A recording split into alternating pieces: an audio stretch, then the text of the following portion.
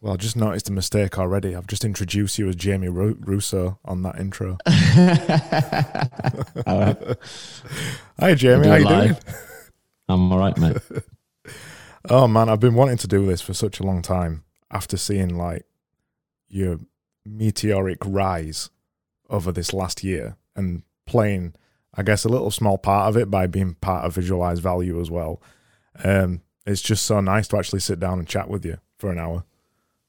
Likewise, mate. Yeah, it's been a while. Glad we got it on the books. And I've got an American drink. It's a bit early for a whiskey over your side, isn't it? A little bit, mate. Yeah, and a tea. Yeah, 1 o'clock. That's how you do it. I got a little carbonated beverage over here. So, how's things? How's your life now? Good, mate. Stuff's good, mate. Just settling into the domestic or the more domestic lifestyle in Nashville. We were in Brooklyn for almost 10 years. So we were in a 450 square foot apartment, Celia and I, and we just moved to a 4-bedroom house in Nashville. So life's been a bit different the last 4 months or so. Getting outside, no longer in an apartment building and stuff. So it's been a nice little transition the last few months. Is it a slower life, do you think? Definitely, yeah. Definitely. Just kind of the things that used to be a half-day exercise are now, 20 minutes long. Like you want to go and get your weekly shop in Brooklyn. It's a subway, it's a trolley, down 5 sets of stairs, back up. So here it's like car, garage, different game entirely. Sounds a little bit like Yorkshire in the UK. It's just slower, everybody's friendly, and it's just nice. It's definitely a different vibe. Yeah, there's pros and cons to each. I don't think I've got to introduce you. Everybody knows who Jack Butcher is. I mean, it's ridiculous. I have conversations with people who aren't even part of Visualize Value, and they know who you are. And I think to set some context, I think I discovered you probably early 2020 last year, maybe I don't know, February or something. And can you remember how many Twitter followers you had back then? Maybe a couple of thousand or something. Yeah. I don't know. I can't remember, but around there, yeah. And so people were aware of you, and around that time you had the Daily Manifest product. And yeah, I think way more focused on just the shipping the artwork back then on Instagram. So I think sort of Instagram took over, or was at least more time was spent on that side when we started to get traction there. And Twitter was kind of, the second-hand platform where I was like, yeah, I may as well post there as well. And I think you would have been pretty much full-time designer then, I guess, classic designer. Yeah, I think, agency, in inverted commas, like had freelance clients doing February last year, probably some video jobs, some web design stuff, some presentation design, a little bit of everything, like a faux agency type setup early last year. And this was around when I first discovered the front end of Visualize Value, which isn't the now classic white on black images. How would you describe it? The front end of Visualize Value anyway. So originally it was actually a lead gen tool for consulting clients for design work. So it began as how can I produce something, put it out to attract people that don't know they need this service, right? So how can you take an idea, give it some visual context? It was a process that I'd sort of stumbled on by accident in the design and consulting work, where the presentation itself, or the ability to communicate what we were doing and why we were doing it, was actually the most valuable part of the process, but nobody was actually paying us for that in the corporate world, at least. That's kind of the price of entry. And I think you probably have experienced that too in the agency world, where you make presentations to win work. You don't sell presentations. So the first iteration of our agency business was exactly what we'd come from, which is, we'll pitch for work and we'll do whatever's asked of us. And then about 6 months into that, it was had a realization like this is totally unsustainable unless you staff up and get yourself some space and hire a bunch of people to take care of all these like nondescript requests and all this like scope creep and all of that kind of stuff. So just focusing down on that one service, which visualizing value came out of like finding that niche in the service business. It's like, how do you visualize your value? Then how do you scale that? How do you get that out to more clients? Well, posting slides of supply chains and like AI software and marketing strategies is not something that the majority of people care about or are going to share or are interested in. So the insight was, how do we take this same methodology and lay it on top of ideas that people value or I value personally, and just by extension, hopefully other people will be interested in it too. And then that became a great front end funnel for consulting clients. And then eventually, you have too much interest than you can keep up with as selling time on consulting projects. Then we started to play with consumer facing stuff, the daily manifest, all of that kind of that direction. Well, I think really the visualized value stuff, either on Instagram or Twitter, the images, so they're kind of illustrating in very simple forms, classic quotations or stoicism or things like that. That started to take quite a life of its own, didn't it? Mm-hmm. And I think what's really interesting about that is that it proves this idea. I was chatting to it with somebody the other day. This idea of a daily portfolio, or this idea of producing content every day and putting it out in public. And I don't know whether there's a business that doesn't benefit from that. Finding a small piece of what you do and putting it out every day. What do you think about that? Oh, you've proved it. I think there's definitely a benefit there, and I think it depends a little bit on the nature of the business. One of the things that taught me that was this daily UI challenge. You familiar with that? Yeah. It's just a simple landing page. You put your email address in, it just sends you a design brief every day. And this was in my transition from, I think I was actually still employed full time when I started working on that.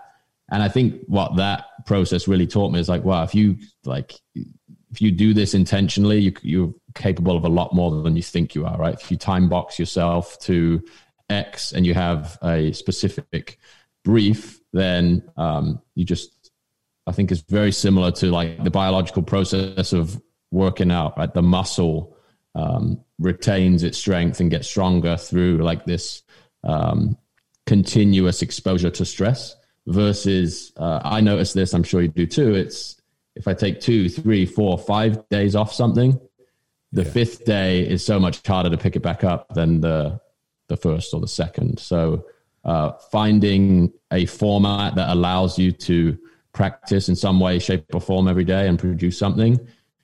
As a practitioner, I think that's valuable. And obviously as a business, like just for your connection with the people you want to be connected with, your relevance or things of that nature, there's a benefit there too.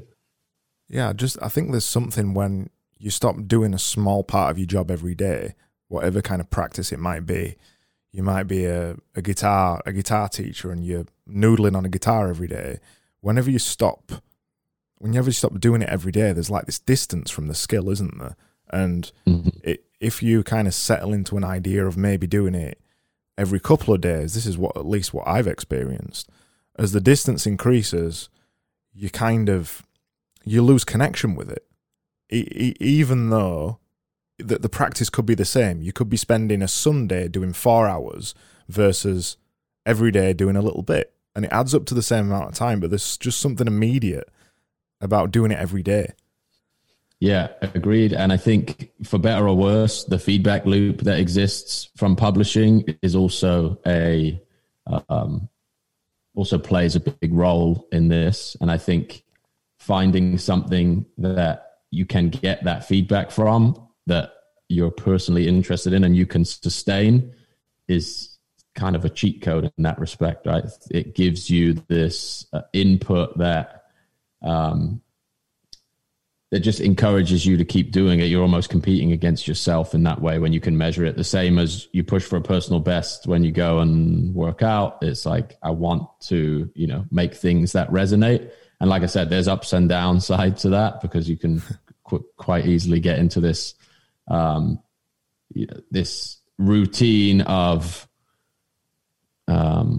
being pulled in a direction maybe you didn't set out to go in that way. But I think practiced intentionally, that's definitely a part of it that I can't ignore. There's definitely some incentive there to continue when you're getting feedback from people. What do you think about that best idea? Because I've asked quite a few people. Well, I put a tweet out saying, does anybody want to ask Jack any questions? And obviously loads of people wanted to ask questions. And the one thing that came back from quite a few people is a thing that I get asked a lot as well, is this idea of quality versus quantity. And I noticed then when you said about best, about doing something better than you did yesterday, whatever way that might mean to you, is what do you think about that? Doing your best or doing enough, especially when you're doing it every day? Yeah, I think it's a very difficult question to answer. I know for a fact that consistency, just pure brute force, is going to make you a better practitioner at certain things. Like if you're writing or designing, you're putting something onto paper. I think it's very difficult to argue that doing that less is going to make you better. I just don't think that's true. But I think there's definitely nuance when you think about the upside of publishing an asset that takes you 100 days to create, right? So I think, Eric Jorgensen wrote the Almanac of Naval. He's got a great idea. He says, you don't decide to write a book once, you decide to make a book 1,000 times. So it's every time you wake up and commit to that project again, it's a conscious decision to keep going. And I think some things can't be produced in a day. So it is about finding that balance too, where it's like you have your maintenance muscle, and then maybe there are these bigger projects, these bigger undertakings where you have this blockbuster approach where, you're adding to it over time. Maybe there's ways to release that into the market and get feedback.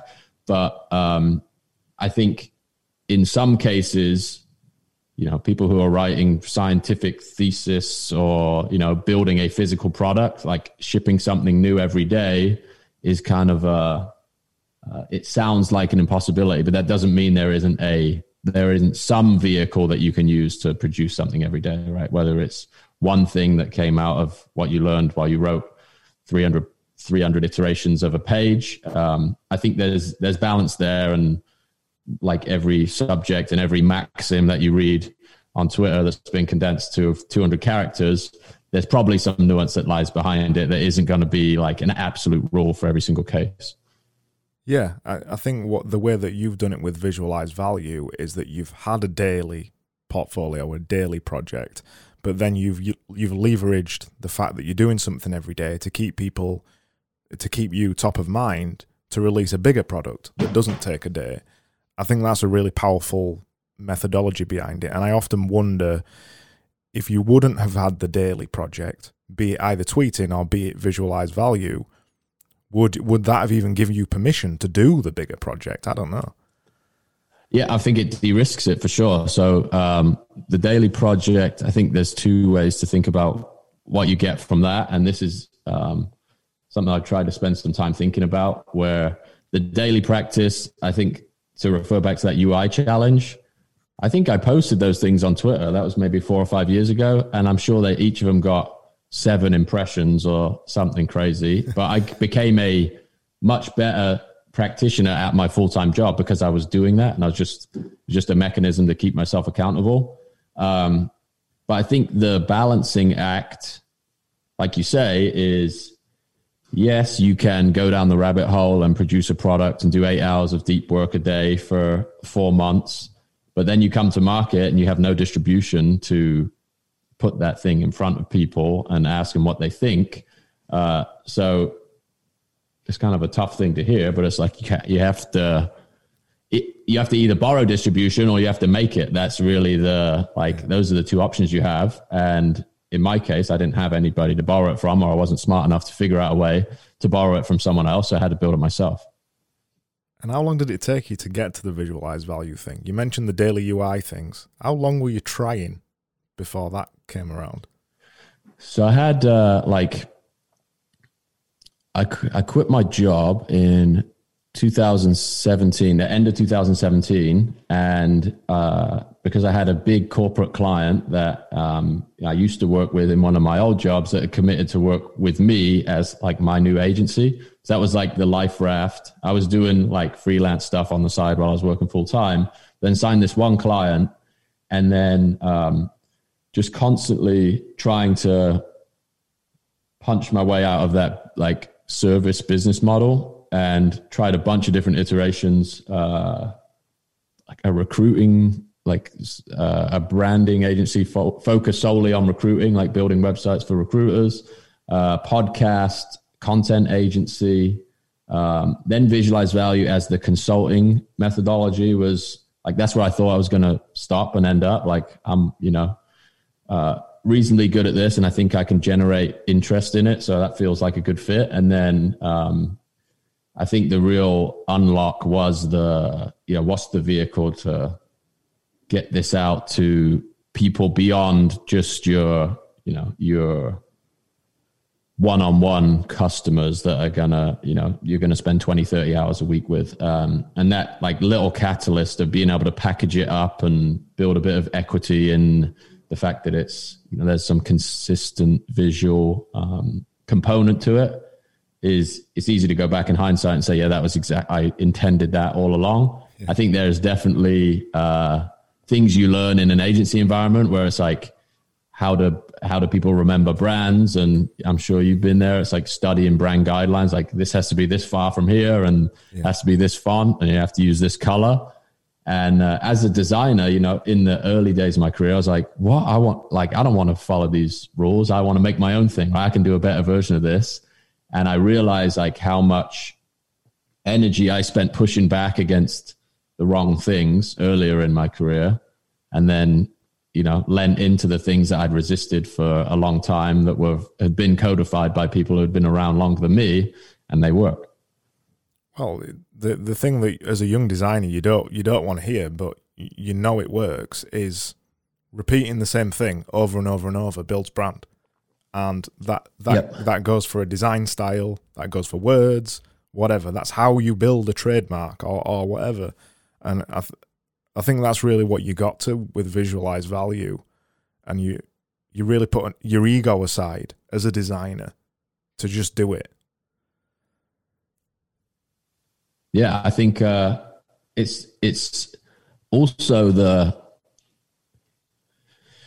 environment that it sets up to just stop you like swirling when you go back to the canvas, I think is helpful too. Because I was doing kind of versions of this as I was building the agency business. I was like taking notes from books and going to events, like trying to meet people who are building similar businesses. And I'd always take notes, and then I'd like, oh, what can I do with this? I could turn this into some sort of poster, or take this idea and present it in a way and give it back to the group that I just went to the event with. So I did a little bit of that, but I'd always do a different like visual approach. And I noticed I was just spending an hour messing about with color, composition, pattern, like finding images, things of that nature. And I was like, I think realizing that the style component of it is really the least valuable, and putting the constraint on myself to be like to communicate more with here are the tools you have to use. Like you can't move outside of this toolbox. If you need to, then that's like a failure on your part. If you're like looking for a stylistic way to solve the problem, you aren't really solving the problem. You're just sort of like I don't know, polishing a turd, I suppose, is one of the ways to say it. You're just moving shapes around, aren't you? Right. Basically. Right. Yeah, you're completely right. That the whole idea of being a designer is to communicate something. And when you remove everything else and you give yourself such harsh restrictions like what you did with VV, that all of a sudden increases creativity a million times, doesn't it? Because you're just not thinking, you're not thinking about what kind of font to use. You've already decided. Not even thinking about weight of a line. Not even thinking about what shapes you're going to use. You already know it. Yeah. It just increases the creativity like tenfold. Yeah, I think there's probably a very elegant story you could drop in here, but I think that's like a part of the human condition, right? It's like when you're in a corner, you just think way more creatively. The more constraint you have on you, it just forces these, I guess the wheel was invented for that reason. It's like people dragging stuff through the mud for a long time. But once you have that one thing that works, it's like, why deviate from this? Like, let's just keep using it. So is that what it was? Was it desperation? Is that why you were trying to find a way out of the agency model, quote unquote? I think there's definitely an element of it. You project out like what your life's going to look like 10, 20 years from now if you stay down the same path. And I was really noticing my energy dwindling. So like I could brute force my way through a creative challenge when I was 25 or, 23, 24. You could just sit there for 14 hours a day in front of a computer and just make iteration after iteration and client feedback round after client feedback round. And I think I just could sort of project out, man, I don't think I'm getting more energy here. I don't think I can just brute force my way through a lot of these problems. So you either have to pay other people to help you solve those problems, or you have to drastically limit your focus. And yeah, it was, I think, uncomfortable for a long time because I was just pursuing things that I thought people would want, not necessarily things that I wanted to do. And they all failed. Like, I've got experience in this industry, so I'm going to specialize in this. My first client was a big car brand, and I'm a like huge car enthusiast. And I thought, oh, this is it. This is what I'm going to get stuck into. We're going to be like automotive marketing. And I love cars, but the work of marketing a car launch and like dealing with companies of the size that are necessary to produce cars is not something you want to do as an individual. So just like, bang, that dream is dead. There's no way to like repackage your expertise to find a, one person shop that makes cars. It doesn't exist. So it's like, it's all of these different things I think you learn in different situations and try and reverse engineer something that is like really cognizant of your abilities, your preferences, your strengths and weaknesses. I'm not a great manager of people, and I think I maybe brute my force way into getting there, but it's like, why? What if you don't want to do it? Why would you do it? I think in a different situation, maybe I would have had to break through that barrier and now would be on the other side of it. But it's really just been a process of like trying to really lean into the things that were working and ruthlessly eliminate what isn't, even if there are economic opportunities associated with those things. And that's been the hardest thing in the last few years, is saying no to stuff that 5 years ago I'd have been like, this is going to completely change my life, or this is like a massive project. That's been the most difficult part, I think. I think that that's the thing with designers, isn't it? And it's not unique to designers. It's pretty much, well, the thing that you say, divorcing your time from income. It's any job where your job is attached to your time, and you have this illusion that in another few years it'll be better, and in another few years it'll be better, and you think, well, I'll be better in a few years, I'll be quicker. But what you end up finding is that you get quicker and better, and what that means is you take on more work. So you never, it's like this pot of gold at the end of the rainbow that you never see, and you just keep taking on more work, and before you know it, And because inherently designers want to work with big brands and stuff like that, it's just an ego thing. You're like working with these amazing brands and it's mega stressful, and you realize that you're like making no money from it. You might be turning over a couple of million, but you're making no money from it.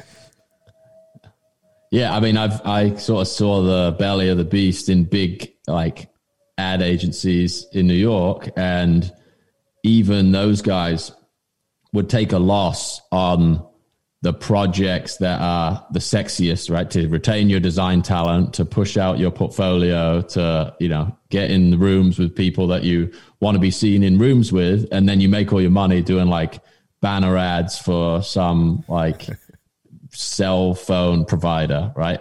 And that's like just the sad truth of that industry is like the work that pays the most is the work that nobody wants to do. It's just like a supply and demand equation at the end of the day. Like, well, yeah, we could lose this client, but someone else will swoop in. And the sexy clients know this too. They can like completely leverage, like, you want to put our logo on your website, you're going to do this for peanuts. Yeah. So that was the incentives are just really bizarre in that world, time and materials, and it's really hard to measure success. And just seeing that was like, I knew I didn't want to recreate it, but somehow I got into the situation where I was like on that trajectory and like just pulled the ripcord before, committing to anything too crazy in that world. So how did you pull back from it? Because obviously you were a designer for a long time. Well, you still are a designer, but a job in designer, like what, 7-8 years or something, working for agencies. Yeah, about 8 years. So it's your identity, isn't it? It's the only thing that you know, and you are a designer, and it's just the way it is, and you accept it. How did you pull back from it and say, right, this isn't the way I want it? Because it's a brave decision. That it's brave to do it. I think it's. I think a lot of it is. Maybe a lot of it came from like taking on responsibilities that weren't mine in some of those environments too, where not willing to just be the person who makes this thing pretty and shoves the slides in order at the end of the deck. I think the curiosity to like understand why somebody is paying for this and like what this business is for and how we're adding value to client X was always something that was like, just nagged me in all of those situations. I'm just like, why are we doing this? And like, what is it for? And where are the results? Right. And it's always like, don't worry about it. Don't worry about it. Don't worry about it. Like you just do your bit and then, the next project will come along. And I think it's that like, it actually got me in trouble a lot in my career. It's like, just do your work and be quiet, versus like just being like really confused as to how anybody was paying for what we were doing. So that was like my foray into the agency world. Originally, it's like, we're fixing incentives. I called my agency Opponent, which was like, we're different than everyone else. And we're going to change the way this world works. And we're going to incentivize ourselves differently and, only get paid based on the results we generate. But I mean, you're fighting a losing battle in that situation. Like you're literally up against billion-dollar behemoths and your job is to absorb inefficiency. It's like a lot of it doesn't have a lot to do with the results you generate. It's like this person plays golf with that person and they're working with this agency. And we don't know whether it worked or not because we're not really going to measure it. So I think the idea of like the identity of a designer is something that I thought deeply about. And it's like, that isn't just about making something that people look at, right? It's like, I'm not really a designer if I don't understand the problem I'm solving here. And you're not giving me the full problem. You're not like, either we don't have access to it as an agency, like we don't have the numbers. We don't know what the real problem is here. We're just being told, hey, middle manager X has decided the solution to problem we don't know about is this, go and do it. And that's not, to me, that's not a design exercise. It's like, I don't know, artworking or a craft project or something. It's like, you don't know what the problem is, you can't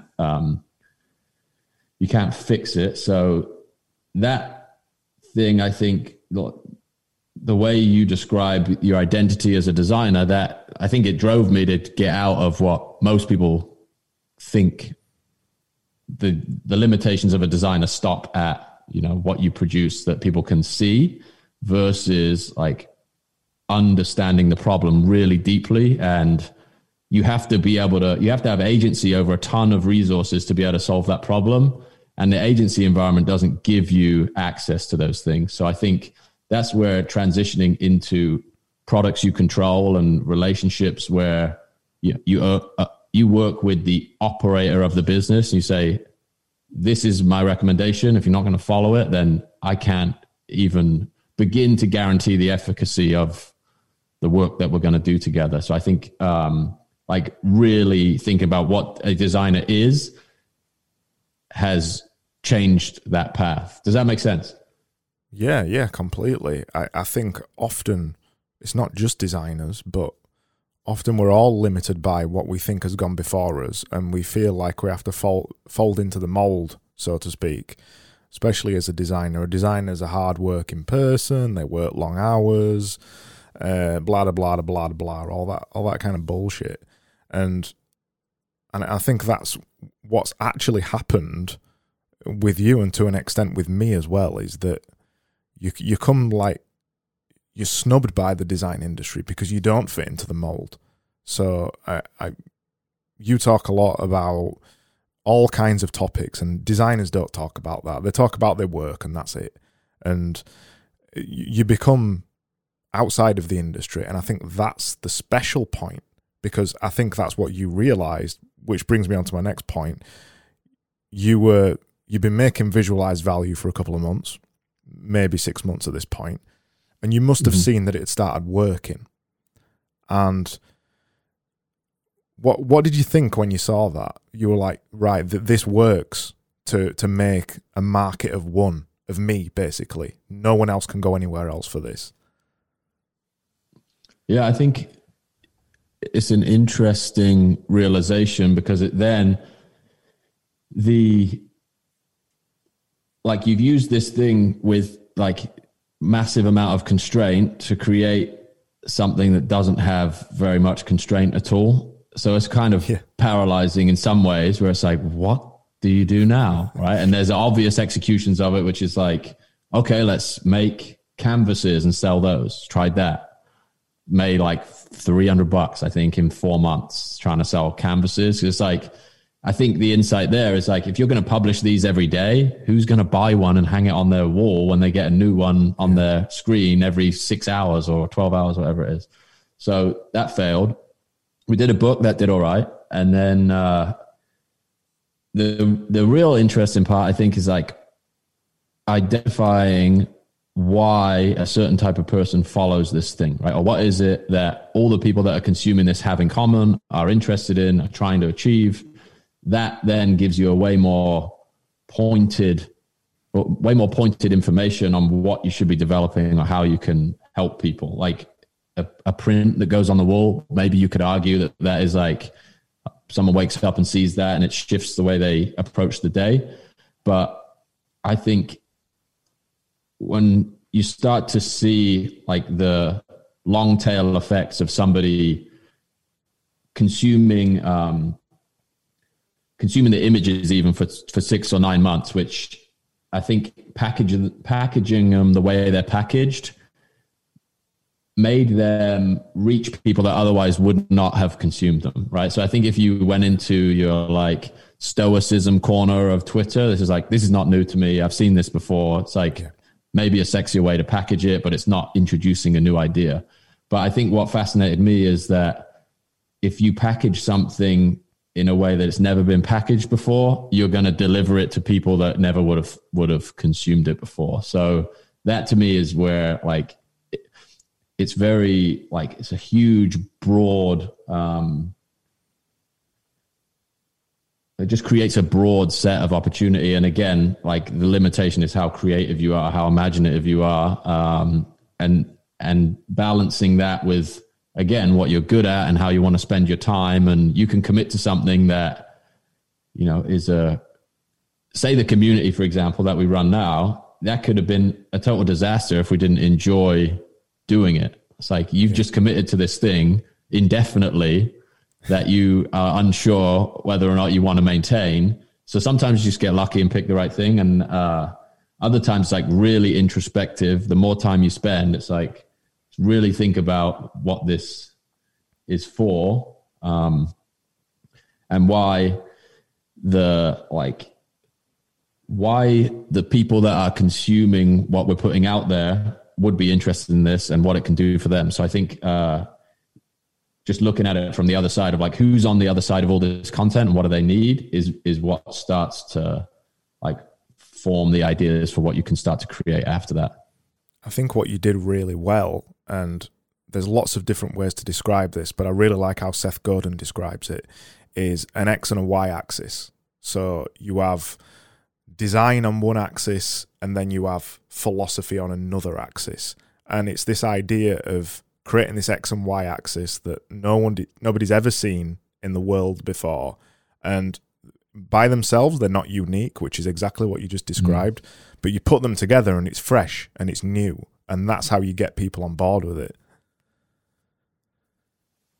Yeah, I think there's a couple of like a lot of great thinkers have like coined the different like combinations of these skill sets. And I've been working on a presentation. I'm doing one with David Perel on Thursday about this idea of a personal monopoly, and trying to understand what those unique ingredients are. And I think there's been a few great ways of describing it, but it's really a lot of the themes that we've been talking about in this conversation. It's like there has to be a degree of competence, has to be this thing that you're just, you know, you're proficient at, obviously, that the market is going to rank you based on your proficiency. And then like the layer on top of that is like people who are competent and curious about something. So they're going to pursue it further than anybody else, right? It's like you can be competent and there's a bunch of competition in that world. You can be competent and curious, there's less competition. You could be competent, curious, and then you can introduce like your personality to this mix and you completely shrink the competition set. So I think a lot of us get to like maybe halfway between 1 and 2 and we're wondering like, why isn't this working? And the answer is, to your point, it's not unique. And the longer you withhold those unique ingredients, the more people are, you know, coming around to it and like basically chasing your heels.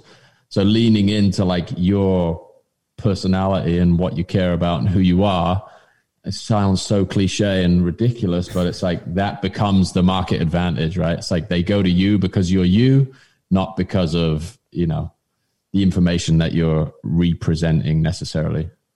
I mean, to put it in a really kind of wanky business way, it is a consistency of brand, and it's a consistency of the way that you speak, the way that you talk, the way that you write, and that's where the personality comes in. I spoke about the idea of authenticity before, and I was chatting about it with somebody the other day, and we came to the conclusion that it's not necessarily authenticity, it's a consistency, and it's you are doing the same thing across multiple platforms, because obviously the way that me and you are talking now is not the way that we talk over a beer or whatever.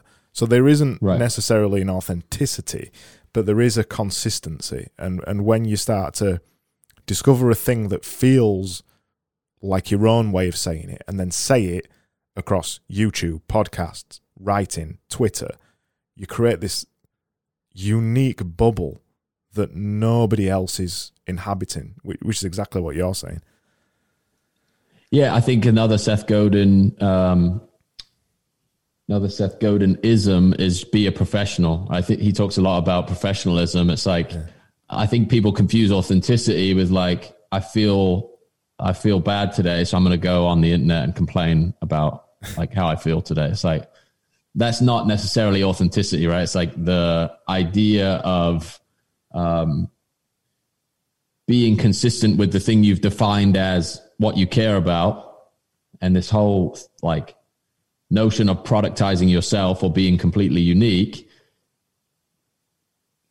again, I think there's ways to like phrase this that are going to be more elegant than this. So excuse the like brutality of the way I'm going to say it, but it's like, if you are the product, if your content is the product, you have to think about that in the same way as like stuff showing up on your doorstep from Amazon, right? People have an expectation of what they're going to get when they interact with you, your brand, your product.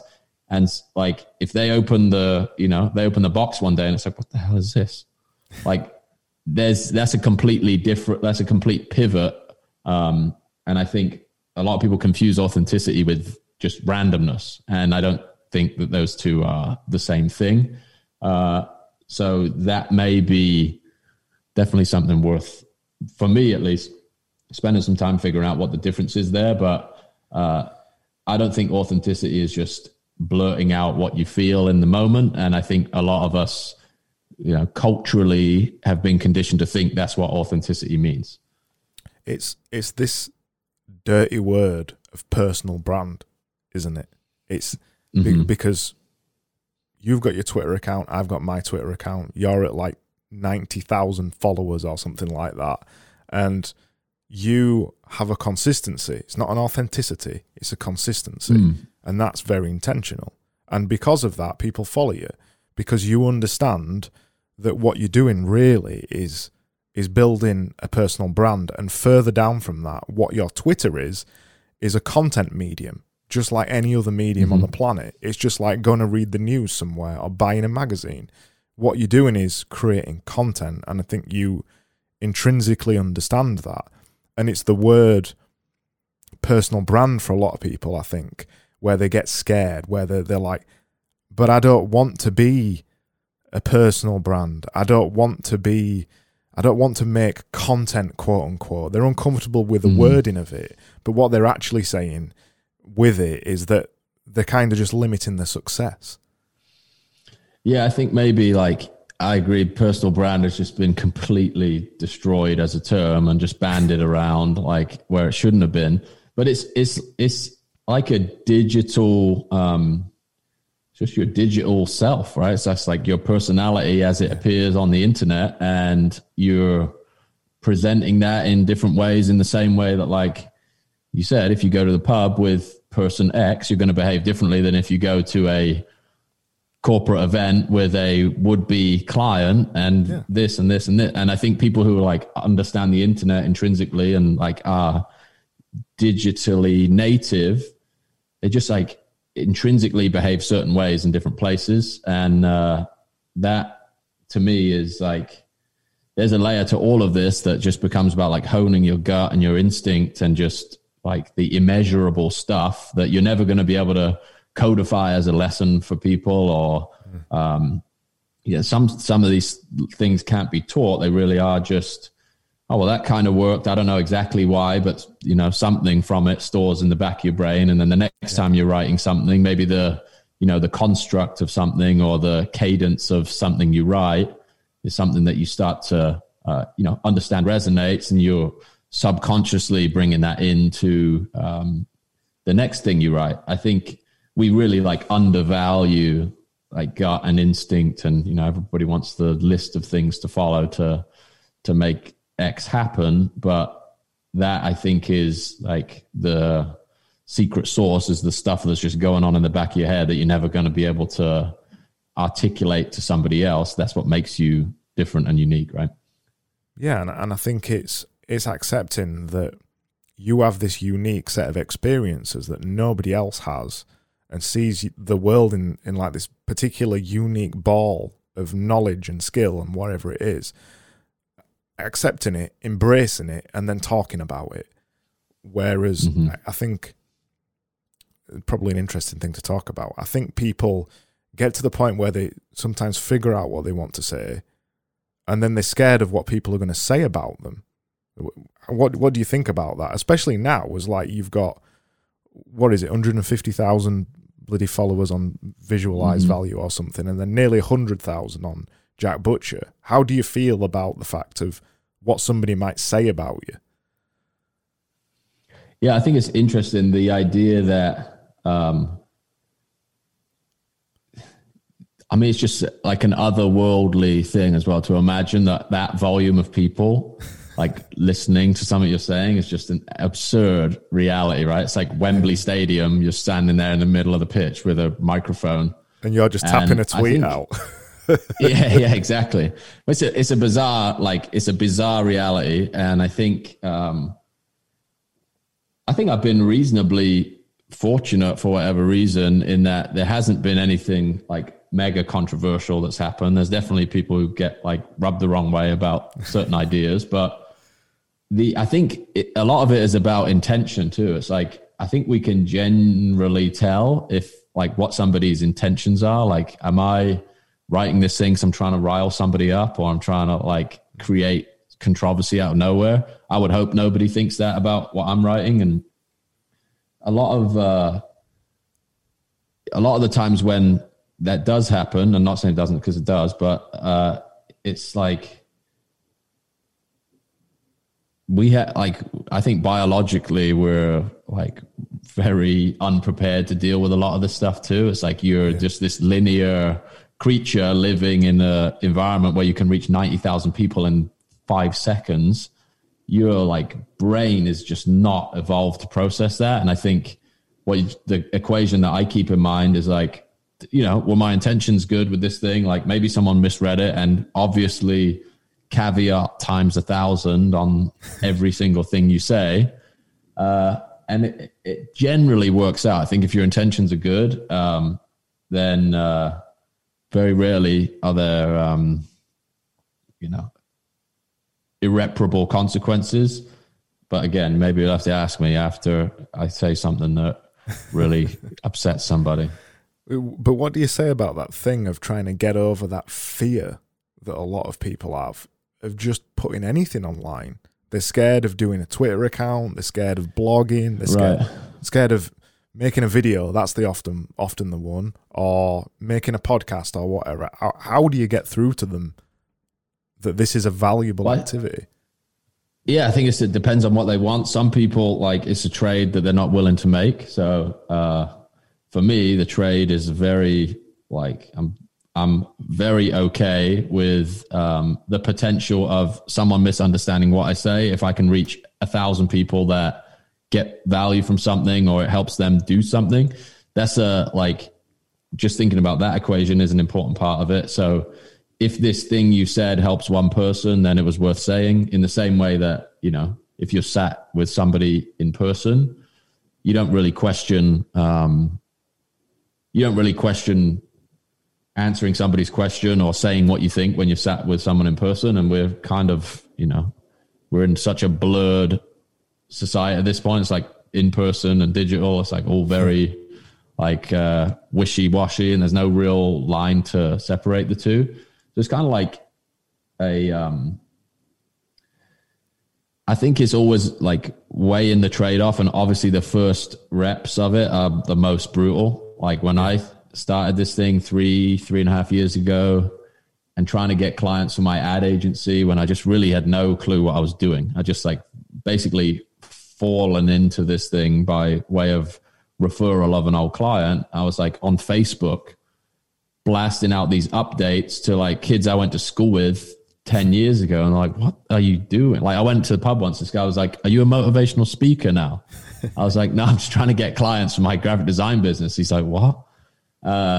So it's just this weird, there's going to be this weird breakthrough patch, right? Where it's you have to transition from the people that you're just surrounded by as a function of where you live and where you went to school and who your family is and all of those things.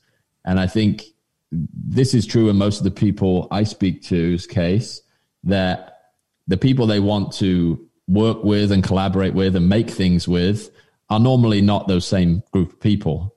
So the really painful part is the things that you have to make to start to attract the group of people that you do want to work with. And there's always going to be that gully in between all the people you know and all the people you want to know.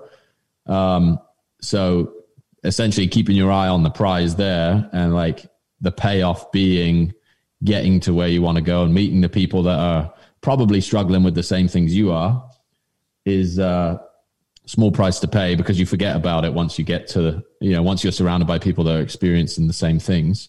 And I think it's probably becoming less of a taboo by the day. Like I was picking up some electronic stuff from the shop the other day, and there's like these YouTube kits in, it's called Best Buy over here. It's like the PC World equivalent.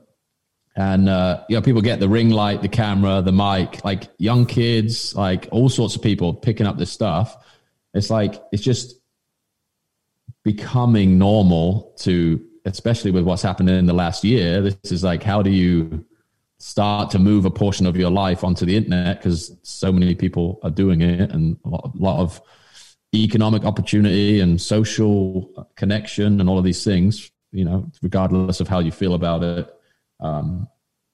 Philosophically, it's happening. And I think like the taboo of it is really shifting massively by the day. But like you say, the sooner you start, the faster you find those people, the faster you can, start working on the things that you want to be working on.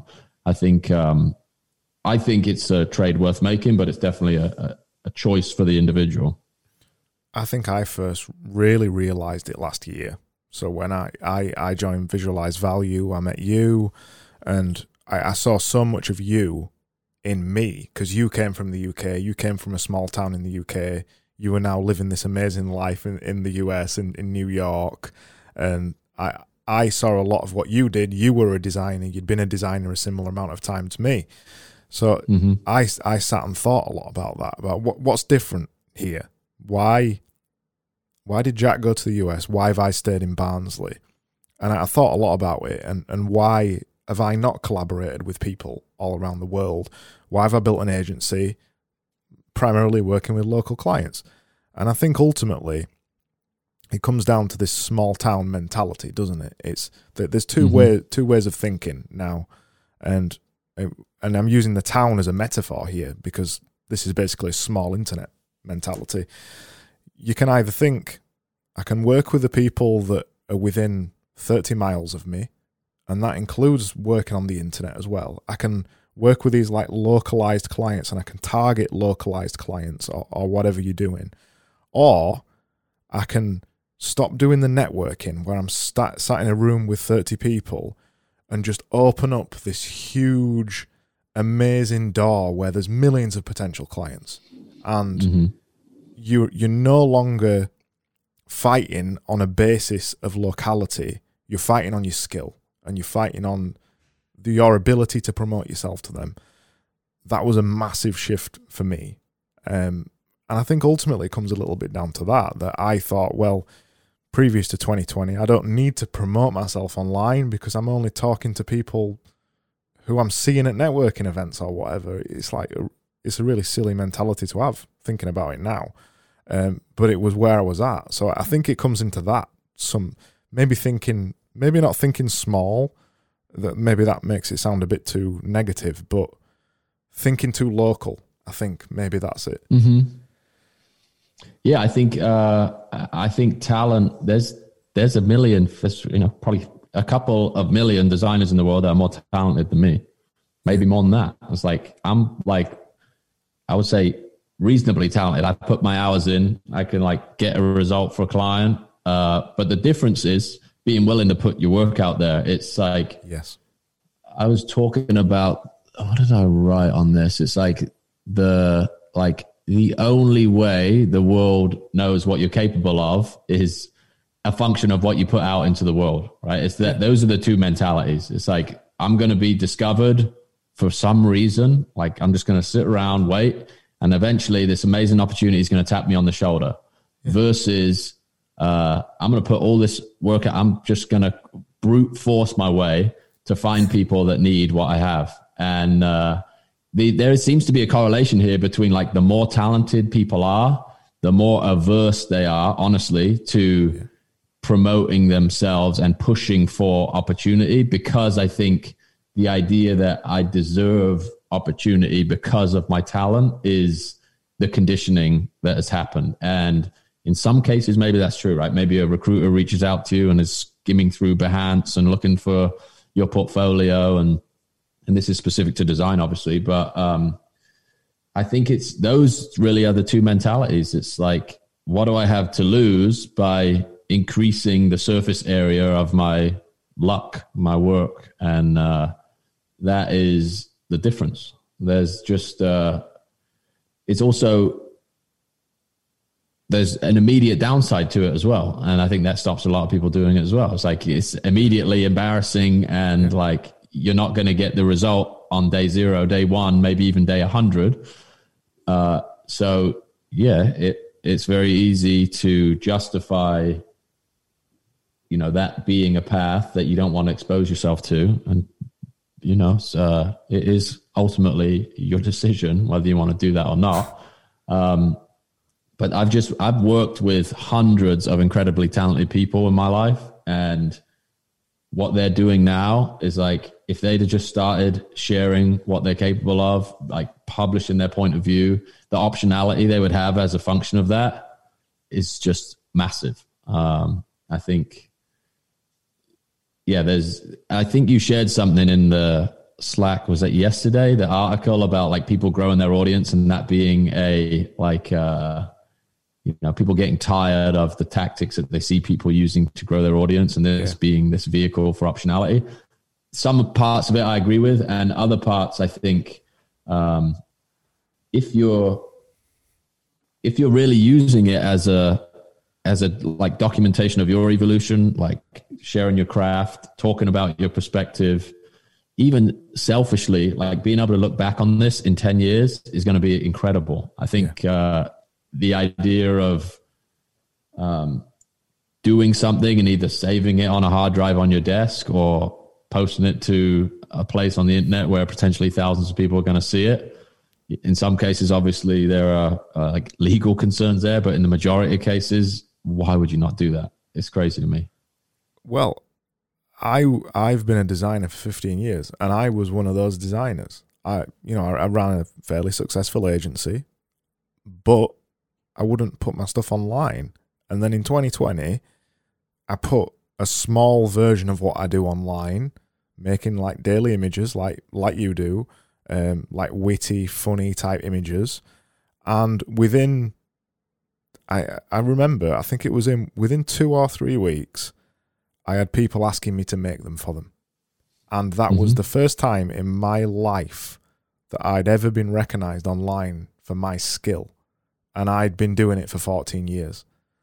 And I just sat there thinking, why the fuck has it took me so long to do this? Right. Yeah, it's incredible. And a lot of even when you were doing it, it's people circulating it among people that can already do it, right? That's the weird thing about a lot of these communities. It's like designers publish work for other designers to look at. It's like, they're not going to hire you, mate. They can do it themselves. They're just probably going to just take what you've done and sell it to someone else. So like, it's the absolute opposite function of, there's an arbitrage opportunity, right? Like you go onto somewhere like Twitter and I don't know, everybody's talking about technology, venture capital or something like that. You inject a skill into that environment that those people are not familiar with. Everybody's like, oh, we can, like, I've never seen that before. I could see how I could use that to, you know, increase the reach of the work that we're doing or the way our company operates. And I think that like those tiny little arbitrage opportunities, they seem crazy, but there's just a huge amount of opportunity in just taking something you're already doing and introducing it to people who've never seen it before. Yeah, I've tweeted about this a few times and I haven't been able to word it correctly, so I'm going to probably butcher it again here. This idea of niche versus non-niche, or rather making something very, very small in its purpose. So take visualize value, for example. What happens, I've discovered, when you really, really, really tightly focus something and making, for example, an image every day, like visualize value, what people do to that is they widen the niche. They look at it and go, I see how this could work in like anywhere. But if you do, if you reverse it and do it the other way around, if you're just online saying generic things, saying, you know, I'm a designer, I've done this, this, this, and this, and this. Nobody can see an application anywhere. It's like this really weird reverse niche thing. Yeah. I think it's comes back to the problem, right? It's like I think the consistency of the problem you're solving is what people recognize there. It's like, if you're just publishing work as a designer, it's like, here's 20 different projects I worked on in all these different areas for all these different people. There's no consistent like epiphany that people have when they look at your work. They're just like, oh, this guy's a good designer. Yeah. Versus like every day you see something that someone published, you're like, wow, I understand that concept better now because of that illustration. And then the next day, wow, I understand that concept now because of that illustration. So people, I think, leverage the device that they saw solve a problem effectively. And this is like just an inherently human thing. I think it's like, you know, monkey see, monkey do. It's like, that's a cool device to solve a problem. I'm going to take that and I'm going to solve my own problem with that thing. I think the same way, like any like technical innovation spreads is probably, you know, there's some communication innovation happening there that like even design patterns start to take on that. It's like, you know, the like flat design landing pages, like the, you know, pastel color, like here's the aesthetic that new startups use to sell their product. Someone sees that and it's like, oh, that's cool.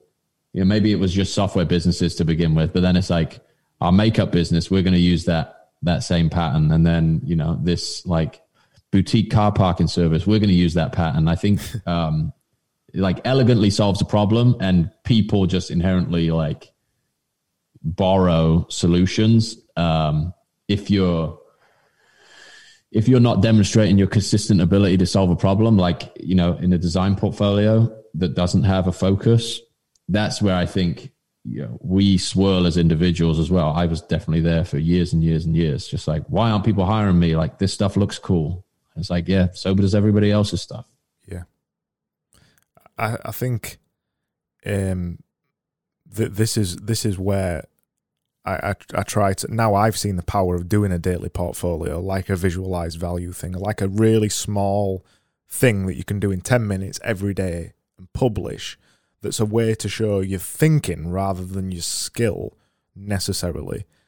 I wouldn't go back to doing a generic portfolio in any other way. But one thing that I've run up against with some designers, and I thought this a little bit as well, is interesting to get your take on this. When you make a visualized value image, it might take you 10 or 15 minutes. Mm-hmm. And you've made that, and do you feel that cheapens your work because you've put it out for free and you did it in 10 minutes and you might have even screenshotted it as well and done a little video? Do you think that cheapens your work, or do you think that elevates your work? Personally, like, I wouldn't do it if I thought it cheapened it. So I think this comes back to I think what we talked about before is the abundance versus scarcity mentality. Like, just to go back and simplify you know, I don't need to publish online. It's going to come and find me, or I can't put my work out there. Someone's going to copy it. I think it's just like an inherent understanding of like how markets work. It's like, I'm going to create way more opportunity than I even know what to do with if people like this stuff. Like, there's 1,000 different ways, like we said at the start. If you can gather a group of people around an idea that you are like the curator of, you then have agency to, you know, create whatever you want with that. And you, like, the market will judge what you create based on the attention that you've brought together, right? And it comes down to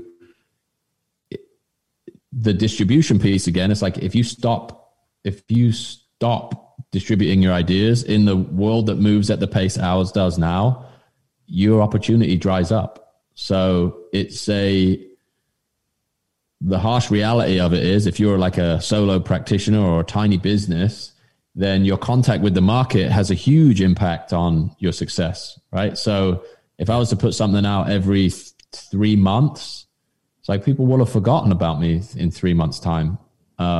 So unless I think every business, if you're working on something that comes out in 3-month intervals, solving for that, like, what is the, thing we do every couple of days to keep contact with the market? How do we stay relevant? There's definitely two different muscles to think about that. But even if we miss 3-4 days on publishing on a visualized value, the momentum just craters. Yeah, it's a really I don't even know how I feel about it philosophically. It's like, where does this end up in 5-10 years time, right? Where it's like, now you need to publish something every hour or half an hour. It's entropy, isn't it? Yeah. What is going on with the direction we're heading in? I'm not sure. But yeah, I think demonstrating the longevity of the idea, every single piece we publish, providing it's well thought out and well designed, should be like a string to the bow, right? It should create additional equity. Yeah. And I think there's another little nuanced piece where it's depending on the size of the audience, depending on how many people you're talking to, judgment becomes more and more and more important with time. So there's maybe a consistency that you go through in your first 3, 6, 9, 12 months to figure out your voice, what you like producing, what you're good at. And then, when you reach critical mass to some extent, where you have a bunch of people that are interested in what you're doing, maybe don't tweet out every 5-minute brain fart that you have, because there's way more upside to thinking critically about what you're going to write. But that first part is still the muscle that you need to strengthen to get to that point. So there's no exact answer, but I do think this is a Navalism. It's the more leverage you have, the more your judgment comes into play, right? Yeah, I think it's this on a wider sense about publishing every day. It's this idea of overloading the algorithm. It's the only hack that you've got with any algorithm across LinkedIn, Instagram, Twitter, whatever. The only available hack that you can reliably rely on is to just produce so much content that it can't be missed. And if it gets missed on one day, they see it the next day, or it's in somebody's notifications or whatever. It's the reason why I tweet 10 times a day still, and why I'm so prolific, because people who are prolific, but like what you said earlier, they almost force their way to the top because they're just everywhere all of the time, and you just cannot ignore them. And I think ultimately that becomes a differentiator. The fact that you are online all the time, and like VV's publishing every day, you're never out of somebody's mind. You're always there. Yeah, I think it's also the other consideration to make is, how many customers do you need for your thing? It's if you're charging $50,000 a month to a single consulting client and you want to make $500,000 a year, maybe you can get away with publishing an incredibly well-researched white paper every quarter. And if 1,000 people read that, you need one of them to pay you. It's an entirely different model to if you sell a $50 product and you need 1,000 people a year to pay you. So I think reverse engineering this out of the objectives of the business is another way to think about it. But the consistency element in the beginning is what creates, what gives you the opportunity to consider what direction to go in, Would you agree, though, that even if you're making something every 3 months, the daily work comes in promoting that? So you're tweeting every day. Agreed. I think there's the sawdust principle is if you're making something, valuable and publishing something every 3 months, or even shipping a physical product every 3 months, you're doing something every day that is interesting, different. There's a piece of your process that part of the world is completely blind to and probably interested in. So it's about finding a sustainable way to get that out. I think one final question I want to ask, and I'll ask some of these Twitter questions if you've got time. Is this idea of how long do you wait? So you're publishing every day. This touches on a couple of the questions as well. You're publishing every day. How do you know whether it's working? And how long would you wait before something pops off, basically, before you start getting thousands of followers or whatever your metric is? Well, I think to go back to an earlier point, it's like it's why I'm interested in explaining the transition that I made personally, because I had this service engine on the back end of the product. So you have like a very low threshold of people you need to convince to keep your lights on and all of those, like, you know, the bare necessities. So you just need one client to pay you for design consulting work. So I think having these kind of stages of what is the function that this content is performing. And if the first function is, you know, finding someone to work one-on-one with to do this for personally, then you can get there a lot quicker than getting 100 or 1,000 people to pay for a product. So I think we could go into a lot of detail on this, but the open network effect of Twitter, I think is if you're doing good work, it will happen. It's like, it's a function of seeking out the people that are working in the same industry as you, or like parallel industries, you know, being genuinely curious. And, you know, I wouldn't recommend following any like spam this whenever you see person X tweet something, but putting your work out there, like putting your unique point of view out there with a, initially an option to work with you directly. I think we've touched on this a bunch of times, but I think this is, again, the difference between the thing that you can produce daily versus the showcase of the like depth of your ability. So for Visualize Value, that's the difference between one graphic and then this like 20 slide visual narrative that we can produce. So you have the like attention getting vehicle, which is your daily publishing. And then you have like the service or what you're capable of articulated in a lot more detail, which makes it a lot easier for someone to make a decision to work with you. So again, that's a packaging thing. On the back end, it's like, okay, I've got all these people's attention. Now what? Like, what do I want to do for them? What can I help people with? That's like, I think the order of those two things can swap and change. And there's a lot of, there's a lot of nuance to that too. But I would,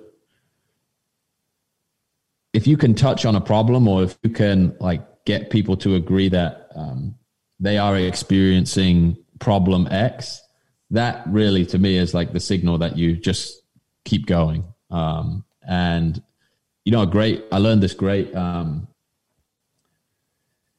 say trick. I don't like using the word trick, but you know Quora, the platform where people ask questions. And I think SEO is another good example of this. It's like Twitter is a great platform. It can you can start a conversation, join a conversation, but there are also other platforms where you can look at intent-based searches for what people are actually struggling with and find a problem that is persistent in the market and then start talking to the people that have that problem. So, I think if this thing you're doing is making you better at your craft, then there's no reason to give up, right? There's no reason to stop. It's just a byproduct of the work you're already doing. It's a long-winded way to say it, but that when I was in that mode of like trying stuff, putting it out and seeing if someone would buy it, it was kind of like chasing the outcome from the wrong end versus just trying to really hone my skill set in public. And then that is, I think there's probably some dating analogy here, but it's like the more desperate you look, the less likely anybody's going to come and approach you, right? It's just like, I'm sitting over here doing my work, and this is the problem that I'm passionate about. People see that you've solved it, they're going to approach you. Yeah, is that a difference between just showing what you're doing versus saying, call now or email me now, availability now? Exactly. I think a really important point you touched on about when do you decide to give up, or even when do you decide to start, is this idea of why. Why are you doing it? What is the purpose of doing it? That's a really important point, because I got this wrong when I first started. I always say I started taking Twitter seriously in 2020 because I had this idea of writing 10 tweets per day, and I got it wrong when I first started. I was just writing 10 tweets a day for no reason, just as a habit. And it wasn't until a few months down the line when I started getting some signal on some stuff that I might have wrote, and you start to narrow that down, that I realized, I should have just been talking about design all of this time. Right. And then as soon as you do that, everybody takes notice, because it's the thing that I know, it's the thing that I've been doing for a long time. So everything all of a sudden lines up to the same thing. So you're saying the same things as you're doing. But that only happened to me because I said the same thing.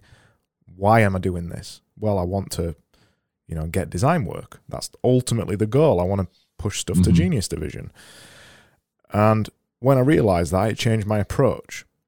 So I think inevitably you'll give up if it's this idea of just doing it. Not that I'm against doing things for fun, but if you're just doing it for no purpose, if there isn't an intention behind it, you will give up. But I think if there is a reason behind it, you're going to carry on. Yeah. It's a weird truism that, like, law of attraction or some odd thing happening in the background where you can't chase the thing directly. It's like you just put out what you're thinking, put out what you're working on, try and be as, like, what's the word I'm looking for? It's just like trying to be as empathetic to people that haven't experienced what you've experienced as possible is, I think, the way you produce the most valuable content. It's like, I know this to be true because I've been doing this for 8 years, but what were all the things that I experienced that got me here, and how can I start to unpack that for other people? It's cheesy to say it, but it's providing value, isn't it? Indeed. Right, let me ask, there's a juicy question here. So, Nick asked, what has been the negative aspects of leveraging the internet and building so public? Yeah, so there's a few, there's a few little bits with that. I think get the odd DM of, like, we've been fairly public with some of our, like, revenue numbers, which is, I think, powerful proof for some of the things that we've been practicing. But there's the downside to that. Obviously, if people know that you have you're making money, there's requests that pop into your inbox related to that. So that's all we need to say there. And then I think the other side of it is definitely there's an element of pressure that you feel to deliver. I think that is motivating for me personally. There's X thousand people that subscribe to your email, for example. It's like, wow, somebody's like giving you 5 minutes of their time a week. They're never going to get that back. And they're expecting you to, like, respect that. So I think not necessarily a negative piece, but it's like, again, creating this long-term responsibility. You can't walk away from this thing. And again, that's why it's so important to keep it aligned with the stuff you're interested in talking about if you're going to do it as an individual, because you are like building relationships at scale. And it's the same way you have, you know, you make commitments to people you would meet in person. Like you have to uphold those commitments. So I think things that you commit to in public create a level of accountability that you have to live up to. Not necessarily a negative side effect, but can be very negative if you don't think deeply about what you're committing to. This is a good question as well from Ian. I'm going to reword it slightly so you can instantly answer it. So think about a permissionless apprenticeship example, and say you wanted to transition from being where you are now to being a lawyer. How would you use permissionless apprentice to become a lawyer or become known in that industry? Sure. Great question. I think I would find somebody on Twitter probably who's like prominent lawyer or represents a law firm that I want to work at, and then look at like cases or their specialty or the things that they are involved in currently. So maybe you say corporate law, like I'm interested in becoming a corporate lawyer. I would like look at the most famous corporate law cases in the United States. And then I would find like the ways to, based on my skill set, the ways to visibly document some of those legal concepts that, you know, were instrumental in determining the outcome of those cases. So I think I would use my skill set, kind of ingest what they do best, and then like spit out a deliverable that combines those two things. That would be how I would do it. And just publish, like you could also get into the news cycle that way too, where, you know, you could say case X was resolved this way. This is the legal precedent that made that possible. And, you know, here's a new way to present that, new way to look at that, like make that easier to understand for a wider audience. But I have no plans to become a lawyer though. Yeah, it's that idea of taking something that already exists and packaging it in a way that's simpler to understand, but also helps more people, isn't it? It's really powerful. Yeah. I'll finish on this question because I think it's a good one. And you've probably been asked this a million times. So what does VV look like in 3 years? Yes, I have been asked that a few times. You can say it doesn't matter. The interesting thing is I found it to be a bit detrimental to like project out that far. I think, again, what the optionality of staying small and like operating lean gives you is the real ability to, you don't need to use a driving analogy. You don't need your full beams on, right? You don't need to see like 9,000 yards ahead of you. You need to see like 50, 100, and like keep optimizing for the things that you know you're going to have the energy to do in the short term. Like last year, I probably gave an answer to this question that was completely different. Like in the middle of last year, it's like, it's going to be a huge media company. There's going to be all of these, like it's going to have a massive audience, and we're going to work with this person and this person. And I think, you know, maybe that's the case. But what I've started to realize is if you don't follow the like cues that you can personally sustain, and those things change, maybe other people have a way more consistent, pull than I do. But I like, there are some whims that I like, oh, should I follow that? Maybe it could go in this direction. Maybe it could go in that direction. And we'll run little experiments to see if like, you know, maybe that is a viable thing. Then we would double down on it. So I think the kind of non-answer for that is like we'll just try things, and if they work, we'll double down on them. If they don't, we'll discard them. I think the speed at which things are moving now is it's just super hard to predict where things are going to be, what's going to be most valuable to people in 3 years. And I think what we'll stick to though is like what are the principles that continue to guide us and continue to like help us, build the type of business we want to build, meet the type of people we want to meet. That really informs what the product becomes and what the business stands for. Just to give like one tactical example, a few people have reached out about doing like collaborative. We're going to illustrate a few more books. Maybe we'll do a few collaborative like education products with a couple people this year and see how those play out. And maybe that will become like a business line. Maybe that'll be something we do as a service. But again, all depends on whether or not we like doing it and we can sustain it. Well, the follow-up bit to that that Chris asked was, what 20% of tasks provide 80% of the value of VV? And I think you've worked it out already. That's why you can make that decision.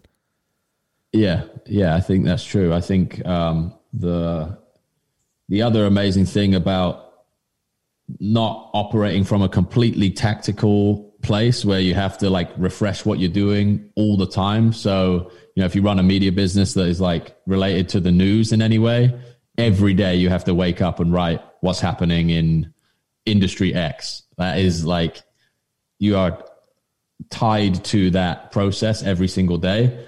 When you have, like you say, when you have certain things that can create exponential outcomes in the exact same amount of time, you just get to like, your thinking is way more of an exponent than like daily action. To go back to that idea of like judgment is such a massive multiplier at scale. Like a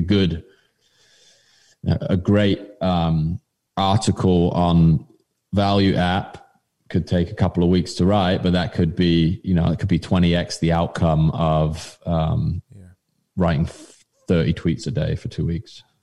I think what's powerful about the situation you're in is that you've got all of these assets that are all yours, that you can now, thousands of tweets, thousands of images, thousands of pieces of content, office hours, all this kind of stuff. You've got all of this content that you can now choose to turn to whatever you want. And I think that really shows the value of and the power of making content. Mm-hmm. Yeah, I'd agree. I think it far exceeds even my ability to do it. Such a huge archive of stuff that you could really comb back. And this is another like personal preference thing. It's like, maybe this is a design thing. It's way harder to go back than it is to make new stuff. So someone with a different skill set than me, I think would be able to create a ton more value from that than I have. But to your point, like revisiting that stuff, just fleshing out ideas and making the whole like ecosystem more well thought out and more connected, and like diving into, maybe there is an illustration that could turn into a YouTube video and an article, that you have a really like strong signal on the front end, like people want to know more about this, or people value this little mini insight. That to me is the 80-20, like the best example of the 80-20 is once you have like critical mass on the front end, you can really evaluate what is going to resonate before you spend a ton of time on it. So the 20% is probably what we put out publicly first. That gives you the signals on what you should spend time on that like longer track of work that we talked about earlier in the conversation. Well, there's been a million podcasts where you've spoken about how that's informed all the products that you've made, where the first product, how to visualize value, teaching you how to make VV images, came from a tweet exchange with, I think it was David Perell or something like that, wasn't it? Yeah. That was a thing that took 2 minutes for you to just say, do you want this? That was the 20%. That was the like 0.1% effort, wasn't it? To make 80 or 800 times back what you put into it. And then with the build once, sell twice, it just started. I think I remember seeing it as just a tweet that you kept tweeting over and over initially. Yeah. So I think you've already got it all. Yeah, we'll see. We'll see what happens this year, but I think it's nice to be able to go and dial things in as well. Just like it was a fast year of growth last year, so going back and like cleaning up the front end and, just doing a bit of housekeeping for the first half of the year. And then you can be way more considerate about what comes next. Yeah, a bit of cleaning. Exactly. I'm going to call it there because that's an hour and a half. That's gone bloody ages. You've got 30 seconds. I'll ask you one last question. Yeller asked, what's your favourite pizza? Domino's. Domino's thin crust. I make it myself. Or I configure it myself. What I have? Chicken and bacon. Domino's, mate. Thin crust. I'm a Philistine, as they would say. I'm going to say you're in New York, in the like best pizza places in the world. And you in New York, Joe's on 6th and Bleecker is the best pizza in New York. Nice. Man, it's been such a pleasure. I hope we can do it again sometime. Thanks for your time and for putting up with this hour and a half. And speaking. No, it was great, mate. Thank you. I appreciate it, man. We'll be knocking into each other on another window in Chrome shortly, I'm sure. Yeah. See you soon. All right, mate. Bye.